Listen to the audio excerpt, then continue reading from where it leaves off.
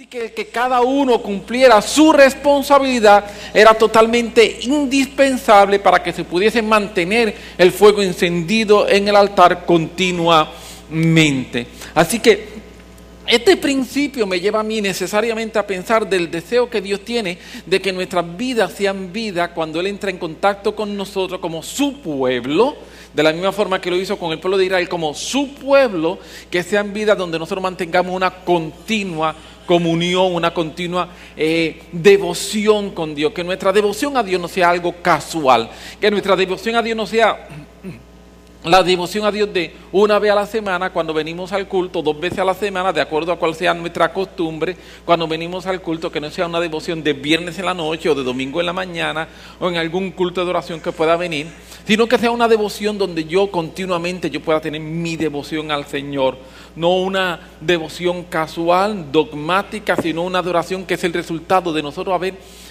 reconocido en nuestra vida la presencia continua de Dios en nosotros, y que por nosotros reconocer en nuestra vida la presencia continua de Dios en nosotros, eso nos lleva a nosotros a una adoración continua hacia Él. Amén.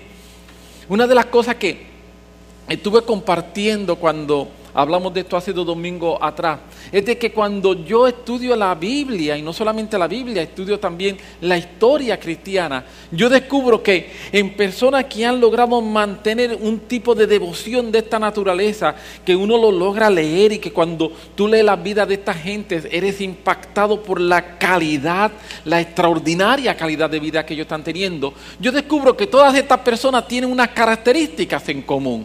Y por lo menos quiero enfatizar 2 de esas características. La primera característica que mencioné y quiero volver sobre ella es que son personas con una alta disciplina. Son personas muy disciplinados. Y la segunda característica que encuentro es que son personas muy apasionados. Y son 2 características que se dan en las mismas personas. Algunas veces nosotros podemos encontrar una persona que es una persona disciplinada, pero carece de pasión. Otras veces nos podemos encontrar personas que son muy apasionadas, pero carecen de disciplina. Pero esta gente que yo encuentro, tanto en la Biblia como en la historia cristiana, que son gente que han logrado tener esa comunión con el Señor tan y tan fuerte, y que es una comunión con el Señor que cuando tú lees de la vida de ellos, tú eres impresionado. Tú vas a descubrir que son gente que las 2 características residen en ellos. Son gente que por un lado son gente disciplinada y son gente que por otro lado son gente apasionada. Vamos a hablar un poco de cada una de ellas. Por ejemplo, disciplina. Pablo, escribiendo a su discípulo Timoteo, le dice lo siguiente. Estoy leyendo 1 Timoteo capítulo 4, versículos 7 y 8. Y Pablo le dice: desecha las fábulas profanas y de vieja. Y la próxima palabra que dice es: ejercítate para la piedad. Porque el ejercicio físico para poco aprovecha, pero la piedad para todo aprovecha, pues tiene promesa para la vida presente y la venidera. La palabra ejercítate, que se traduce ahí, es una palabra que es utilizada en varias ocasiones en la Biblia, y esa palabra significa literalmente disciplínate. Disciplínate. Es la palabra que cuando en el libro de Hebreo el escritor de Hebreo más bien, está hablando acerca de la disciplina del Señor. Es la misma palabra que va a utilizar en varias ocasiones. Cuando dice que Dios al hijo que ama disciplina, es la palabra que se está utilizando. Y nosotros lo primero que necesitamos en nuestra vida para poder tener una vida de comunión continua con el Señor es una vida de disciplina. Lamentablemente, muchos de nosotros carecemos en nuestra vida de disciplina. Empezamos cosas y no las terminamos. Planificamos y hacemos poco. Sabemos lo que tenemos que hacer. La mayoría de nosotros sabemos lo que tenemos que hacer. En consejería, ¿cuántas veces yo me encuentro con personas que vienen y mientras estamos hablando en el proceso de consejería, la mayoría de la gente, la gran mayoría de la gente sabe lo que tienen que hacer? Mi proceso de consejería simple y sencillamente es preguntarle: ¿y qué tú crees que tú debes hacer? Y la gran mayoría de la gente saben lo que tienen que hacer y saben lo que no tienen que hacer.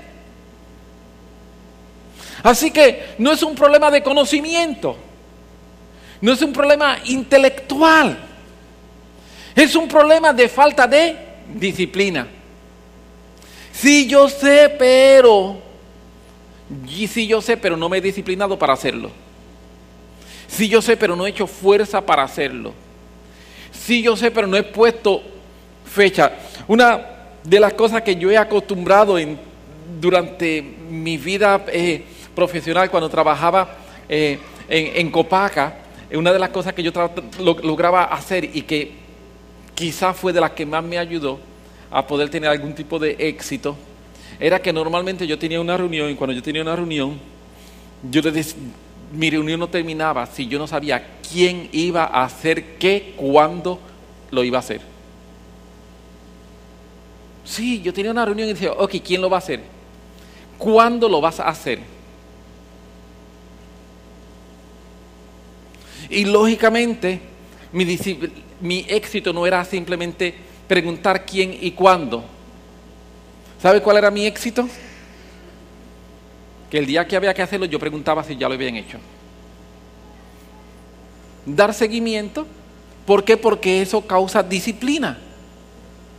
Las personas sabían que tenían que hacerlo para esa fecha en el momento en que se había hecho. Muchas veces nosotros uno de los problemas que tenemos es nuestra falta de disciplina.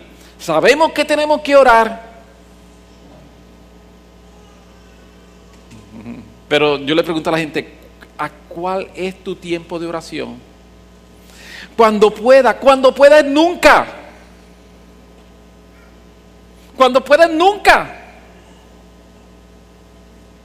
Aleluya. Sabemos que tenemos que leer la Biblia.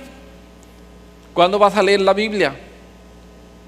Yo saco tiempo durante el día. Ya yo sé, no vas a leer la Biblia. ¿Cuántos capítulos vas a leer diariamente?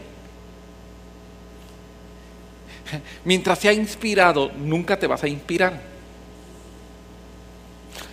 En adición a eso, yo siempre le recomiendo a la gente, tiene que leer libros cristianos. Tienes que leer libros cristianos. Mi recomendación es, no te puedes leer menos de un libro al mes. Digo, si tú quieres ampliar tu mente, tienes que leer buenos libros, no te puedes leer menos de un libro al mes.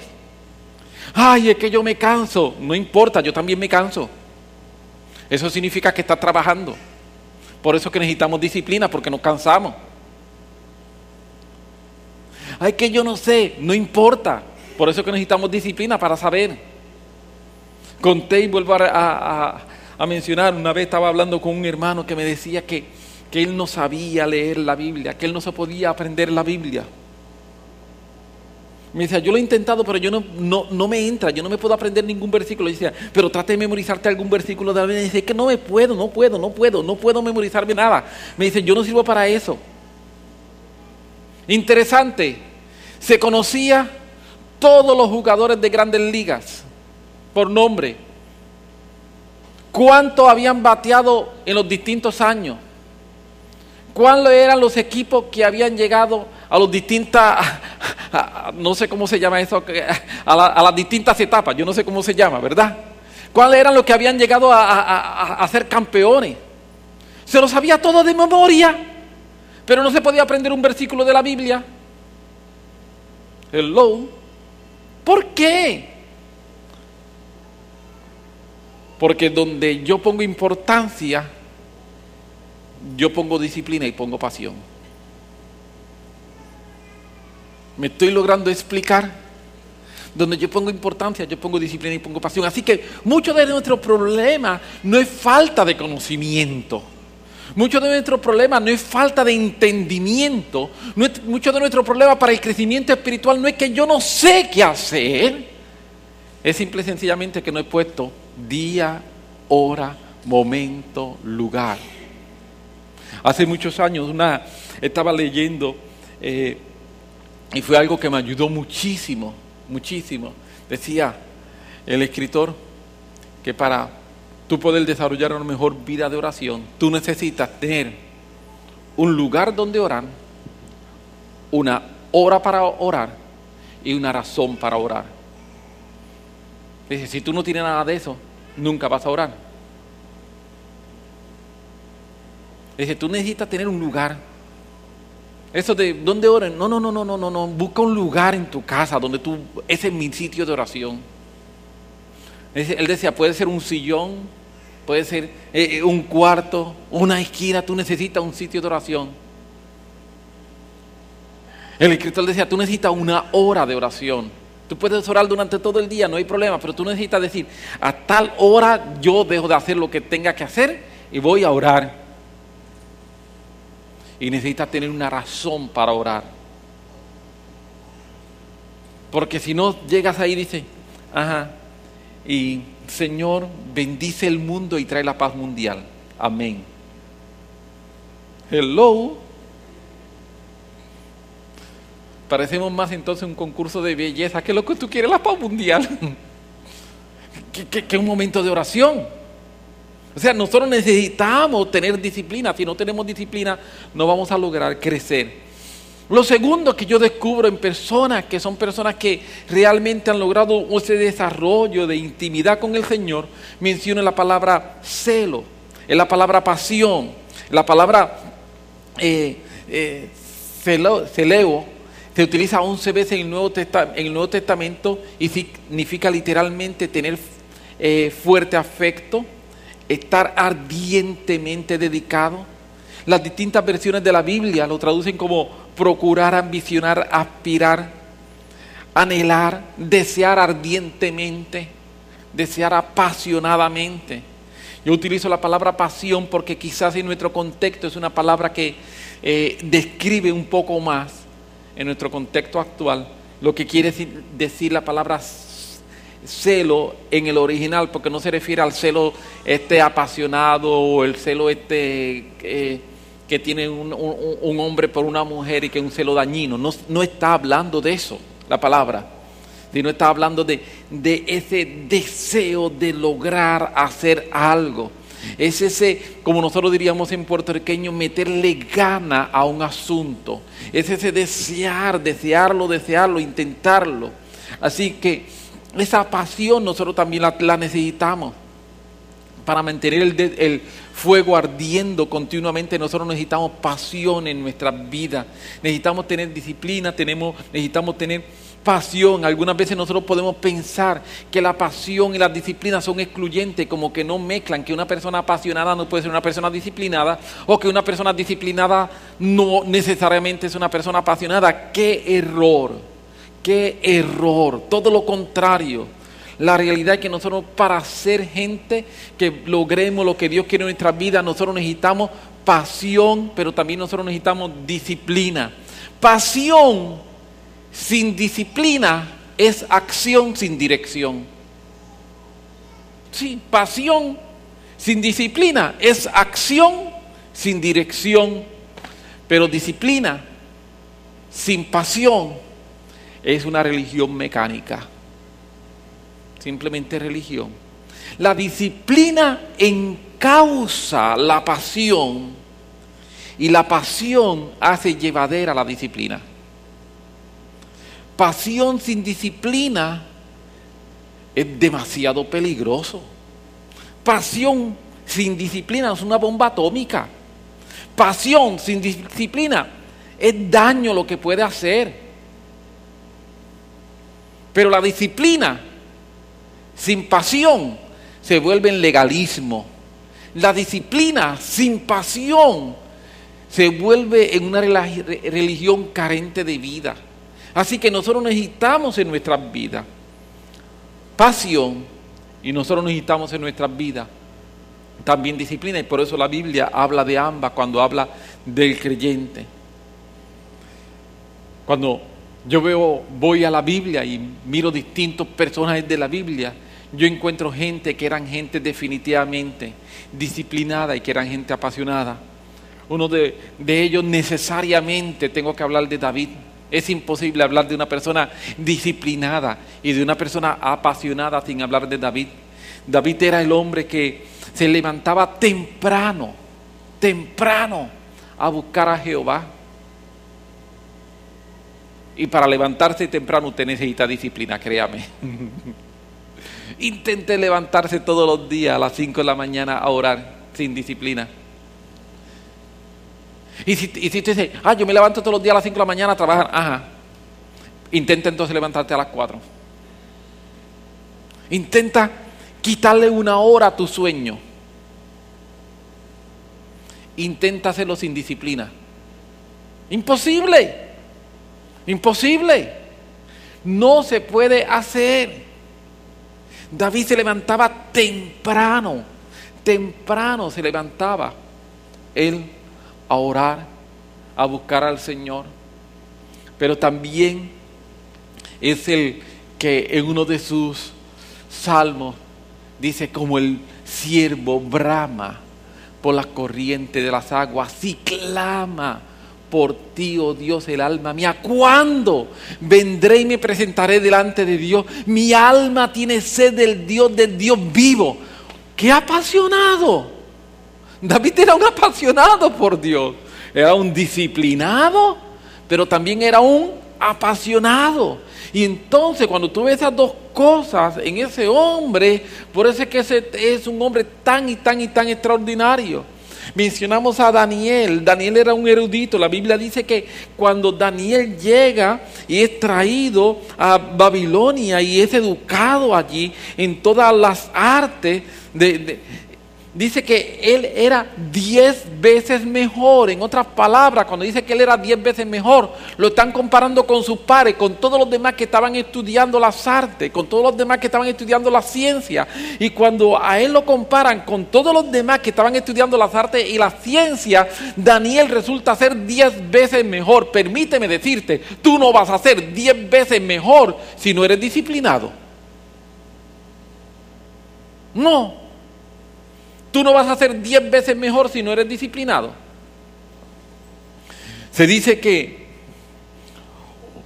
un músico profesional normalmente, para poder llegar a ser músico profesional, ha practicado cerca de 10,000 horas. Yo dije, ¡qué barbaridad! En su vida. Uno que es un aficionado, quizá no llega a 100. No practica. Vamos a ver las cosas. Si tú eres un deportista, tú llegas a la cancha, llega, allí hay más gente y juega. Si lo hiciste bien, perfecto. Y si lo hiciste mal, no hay problema. Mañana te llaman, el frente llama mañana, mira, vamos a jugar, y dice, ay no, hoy me siento cansado. ¿Cuántas veces tú has llamado a gente que te han dicho que no? Montones, ¿verdad que sí? Y me siento cansado, tengo problemas, tengo una situación X. Hoy no. ¿Y por qué ellos pueden hacer eso? Porque no son profesionales. Un jugador profesional no puede llegar a la cancha a ver qué hago. Tiene que llegar, tiene que ejercitarse antes, le van a dar instrucciones, tiene que practicar una misma jugada no sé cuántas veces y la tiene que practicar hasta que la haga bien. Y si la hiciste mal, vuelve a intentarlo, y vuelve a intentarlo, y vuelve a intentarlo, y vuelve a intentarlo, y vuelve a intentarlo, y vuelve a intentarlo, y vuelve a intentarlo, y vuelve a intentarlo, y vuelve a intentarlo hasta que lo hagas bien. Y si te dicen que mañana hay práctica a las 10 de la mañana, tú no puedes decir, ay, estoy cansado. No me importa si estás cansado, tienes que venir a practicar. Ay, que me duele, no me importa lo que te duela. Ven a practicar. ¿Por qué? Porque eres un profesional. Quizás nosotros necesitamos ser cristianos profesionales en vez de ser cristianos aficionados. Quizás ese es nuestro problema, somos cristianos aficionados y vengo a la iglesia si me siento bien, y si estoy cansado no vengo. Leo la Biblia si quiero, y si no quiero pues tengo sueño. El Señor conoce mi corazón. Hello.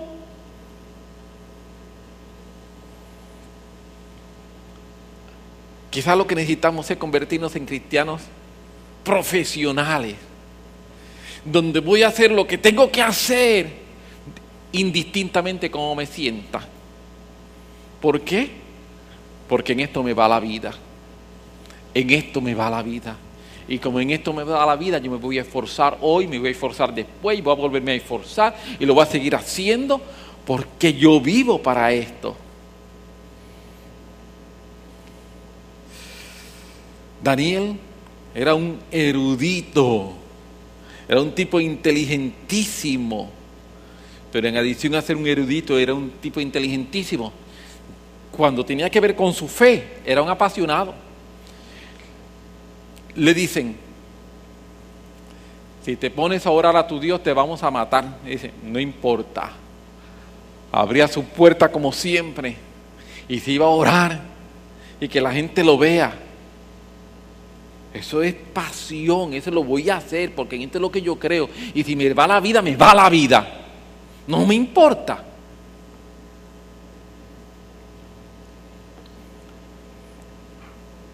Cuando yo estudio, a mí me gusta leer acerca de avivamiento, me gusta leer y biografía, me gusta leer de gente que hacen cosas. Y en historia de las personas que más me han impresionado,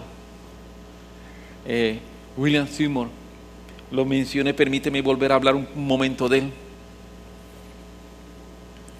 La persona que Dios utilizó a principios del siglo XX, 1906, 1910, por ahí ya, Dios lo está levantando para traer lo que se conoce como el avivamiento de Azusa, que ha tocado millones de personas en todo el mundo. Inclusive el evangelio llega aquí a Puerto Rico como una de las consecuencias del evangelio de Azusa. Él tenía todo lo que tú puedas decir que una persona tiene en su contra. Era negro. A principios del siglo XX no es fácil ser negro. No tenía educación.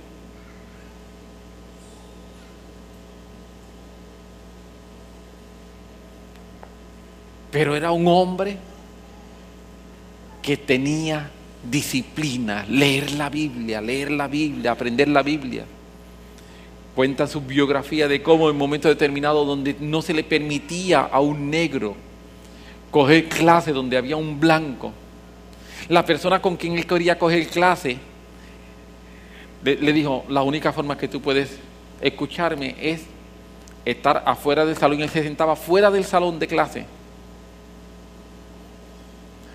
para poder escuchar la clase que estaban. Cualquier otra persona decía, yo, porque yo tengo que hacer eso es denigrarme. Pero él tenía disciplina y tenía pasión. Y la combinación de la disciplina y la pasión explotaron en uno de los grandes avivamientos, posiblemente el más grande avivamiento después de Pentecostés que nosotros hayamos visto. Billy Graham es una persona que a mí me encanta escucharlo. Cumple 100 años ahora. Si usted nunca ha leído un libro de Billy Graham, usted no sabe lo que se ha perdido. Cualquier libro de Billy Graham que usted pueda leer es algo extraordinario. Así que lo animo a que se lea cómprese un libro de Billy Graham, lea un libro de Billy Graham. Cualquiera de ellos, son buenísimos. Pero Billy Graham cuando comenzó predicando, cuando siente el llamado, cuando eso no habían evangelistas internacionales, asociaciones evangelísticas no existían. No existían.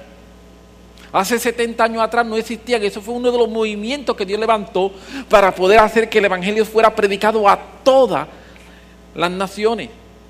Con él se empiezan a levantar asociaciones evangelísticas y entonces el evangelio es predicado a todas las naciones como nosotros lo conocemos hoy. Antes de Billy Graham no existía eso así. Había misioneros que iban a distintos lugares, pero una asociación evangelística como tal no existía. Y cuando usted escucha el testimonio de Billy Graham, él menciona de que cuando él comenzó estaba estudiando en el seminario bíblico y él decidió que no iba a predicar un sermón hasta que él lo practicara 25 veces. Que no iba a predicar un sermón hasta que lo practicara 25 veces. Así que por la noche él se iba fuera del dormitorio y fuera del dormitorio empezaba a predicar. y predicaba el sermón 25 veces. Y los compañeros tenían que escucharlo predicando el sermón 25 veces, porque aunque él estaba fuera, los compañeros estaban dentro, lo predicaba a voz alta. Su hermano cuenta de cómo la gente se mofaba y se reía de él y decían, está loco. Billy Graham se volvió loco. ¿A quién le está predicando? ¿Por qué no lo hace en silencio? ¿Por qué no simplemente él escribía el sermón y después que lo escribía lo predicaba 25 veces hasta que se lo aprendiera de memoria? Palabra por palabra. Practicaba su dicción, practicaba su manerismo. Él practicaba todo. Aquí tengo que levantar la voz. Aquí lo practicaba todo 25 veces. Antes de predicar una vez. ¿Usted sabe lo que tú necesitas para practicar tu sermón 25 veces antes de predicarlo una vez? Disciplina. Disciplina. Ahora, Billy Graham, ¿quién es? El más grande predicador posiblemente que ha dado la historia. La persona que le ha predicado en toda la historia a más gente. Y que bajo su ministerio más gente se ha convertido, que más gente ha tenido un encuentro con el Señor. Sus libros han sido traducidos a básicamente todos los idiomas. Ha estado predicando alrededor del mundo entero. Este año se comenzaron a celebrar los 100 años de Billy Graham. Y aún él está ahí. Hace un par de años leí el último libro que había escrito en aquel momento. Cerca de casa. Y una de las cosas que menciona es que cómo él toda su vida se estuvo preparando para vivir la vida, para seguir caminando. Dice, pero nunca me preparé para el momento en que ya tenía 90 años. ¿Cómo vivir cuando tengo 90 años? ¿Cómo vivir acercándome al Señor? Una persona apasionada, cuenta de que como ya básicamente no puede salir de su casa, se pasaba mirando programas televisivos y un día escucha a un pastor predicando y cuando escucha al pastor predicando lo vio y le gustó y cuando era el próximo programa lo volvió a ver y estuvo así varias semanas, meses viendo al pastor hasta que un día decide llamarlo. Imagínense cuando el pastor recibe una llamada y le dicen que es Billy Graham, el pastor creía que era una broma. El pastor le dice, no, es Billy Graham que le está llamando. El pastor al principio creía que era una broma. Luego entonces ya él le confiesa, no, soy yo Billy Graham, le estoy llamando, y que quiero agradecerle porque estoy escuchando sus predicaciones y sus predicaciones me son de tanta y tanto ánimo en el tiempo que estoy viviendo. En fin de cuentas se pusieron de acuerdo y el pastor lo fue a visitar a su casa. Y desde en adelante empezaron a establecer una amistad y él dice que después de los 90 años empieza a tener un nuevo pastor. Porque entonces le dice, yo quiero que tú seas mi pastor ahora. Es una persona a los 90 y pico de años. Es una persona apasionada por el Señor, pero es una persona disciplinada. Él sabía que necesitaba escuchar palabra de Dios, indistintamente de que lleve 60, 70 años predicando. El que yo lleve 60, 70 años predicando no me hace a mí mejor que los demás. Yo necesito como quiera una palabra de Dios y yo como quiera necesito a alguien que me pastoree, indistintamente que sea Billy Graham. Yo digo, qué disciplina, qué humildad tan extraordinaria. Eso me habla a mí de una persona disciplinada, pero también me habla a mí de una persona apasionada. Y esas personas disciplinadas, esas personas apasionadas son esas personas que logran tener esos momentos de una relación con el Señor que es capaz de salpicar a otra gente. Y yo creo que Dios quiere que tú y yo nos convirtamos en ese tipo de personas. Que Dios quiere que tú y yo nos convirtamos en personas apasionadas y en personas disciplinadas. Hace algunos años atrás, hace como 3 décadas atrás, estoy hablando con una persona y la persona con quien estoy hablando, estamos hablando acerca de la iglesia, estamos hablando de adoración y me dice, es que yo soy bien tranquilo, yo no soy así emotivo ni nada de eso. Yo digo, te entiendo, pero esto no tiene nada que ver como tú eres con tu adoración al Señor. Y dice, no, es que yo no levanto las manos, porque es que yo soy así, yo no levanto las manos. Yo digo, va bien, pero la Biblia dice que debemos levantar las manos al Señor, sí, pero yo no la levanto porque ¿qué? yo soy así. Perfecto. Y me empieza a decir, yo no levanto mi voz a decir aleluya, porque es que yo soy así. Perfecto. Algunos meses después de eso estamos en una actividad donde yo tengo que estar en la actividad por razones de trabajo. Veo a esta persona en la actividad y llega Carlos Romero Barceló.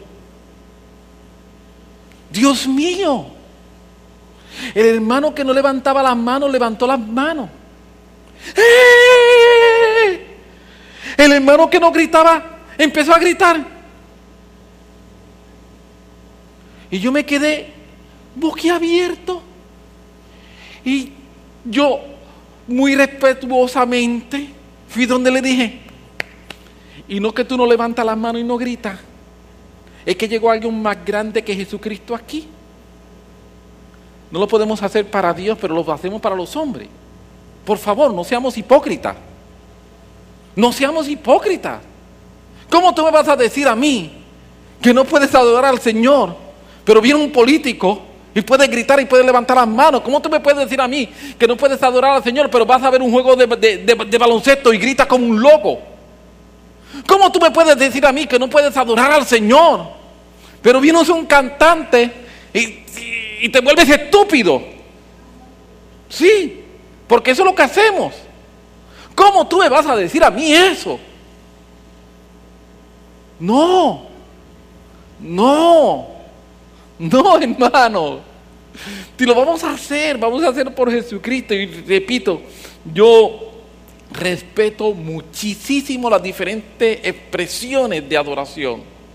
Yo no creo que para adorar tú tienes que estar brincando y que tú tienes que estar saltando. Yo no creo eso. No critico a quien lo hace, no critico a quien no lo hace, pero no me digas que no lo puede hacer para Jesucristo y sí lo puede hacer para el hombre. Eso sí que para mí es inaceptable. ¿Me estoy logrando explicar? Porque para mí tenemos un problema si hacemos eso. Si hacemos eso tenemos un problema. Si no lo podemos hacer para Jesucristo, pero sí lo podemos hacer para un cantante, sí lo podemos hacer para un deportista o sí lo podemos hacer para un político, tenemos un problema. Y es un problema que deberíamos analizarnos internamente. ¿Dónde está nuestra pasión? ¿Y cuál es nuestra disciplina? La Biblia enseña que nosotros somos personas llamadas al servicio al Señor. Por eso es que cuando Dios llama al pueblo de Israel al desierto y le dice, para que el fuego esté encendido todo el tiempo, necesitan traer leña. Y mencioné, y permíteme volver sobre ello, de que una de las preguntas que yo una vez me estaba haciendo era, en el desierto, ¿qué tú encuentras en el desierto? Arena. ¿Estás de acuerdo conmigo, verdad? Yo recuerdo la primera vez que yo pasé por un desierto, yo me quedé sorprendido, arena y arena y arena y arena, y yo decía, ¡ah! Porque una cosa es tú verla en película, ¿verdad? Y otra cosa cuando tú lo ves, dices, estamos hablando de millas, de millas, de millas, de millas, que tú lo único que ves es arena.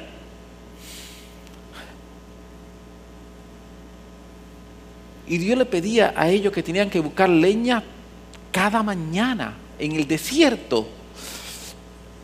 Una vez estuve leyendo un análisis que hizo el Colegio de Ingenieros de Londres, el Cuerpo de Ingenieros de Londres, no colegio, Cuerpo de Ingenieros de Londres, hizo un análisis basándose en Éxodo, el pueblo de Israel. Y el análisis es el siguiente.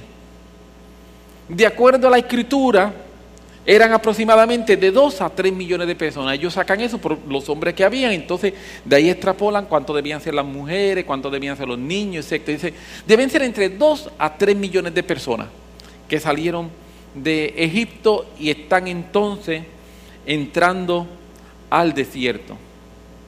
De acuerdo a ese análisis, ellos requerían aproximadamente 1.500 toneladas de comida cada día. Y ellos encontraban eso en el desierto. Dios le proveía 1.500 toneladas de comida diarias en el desierto. Dicen que para poder hacer los sacrificios, y no solamente hacer los sacrificios, mantener ellos sus cosas diarias y poderse alumbrar, necesitaban aproximadamente 4.000 toneladas de madera diaria. En el desierto, ¿de dónde va a aparecer 4.000 toneladas de madera diaria? O sea, hoy son 4.000, ya mañana fueron 8.000, el otro día fueron 12.000, el otro día 16, sigue ahí multiplicando por 40 años.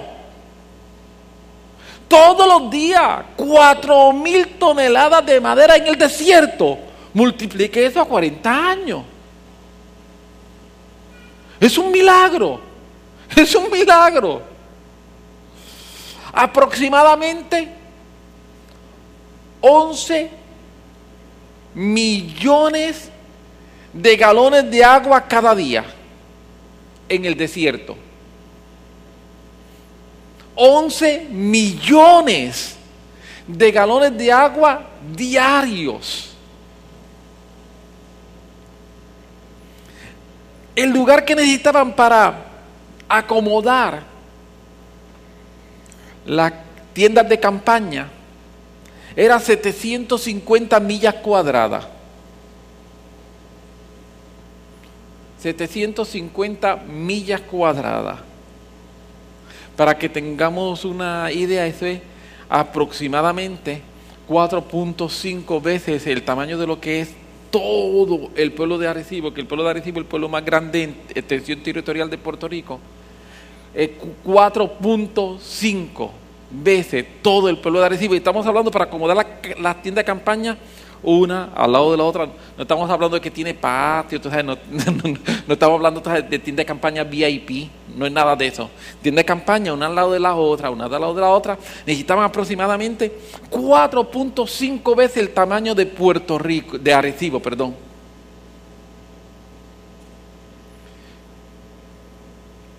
Dios es un Dios de milagro. Y Dios es un Dios que cuando le dice a ellos salgan a buscar leña, Dios ya está preparado con el milagro para hacerlo. Amén. Así que cuando Dios nos está llamando a nosotros, que nosotros mantengamos el fuego encendido, Dios va a hacer los milagros que nosotros necesitamos para hacerlo. Dios va a proveer leña, Dios va a proveer agua, Dios va a proveer espacio, Dios va a proveer comida, Dios va a proveer todas las cosas. Ahora, nosotros necesitamos ser gente disciplinada y necesitamos ser gente apasionada. Dios se encarga del milagro.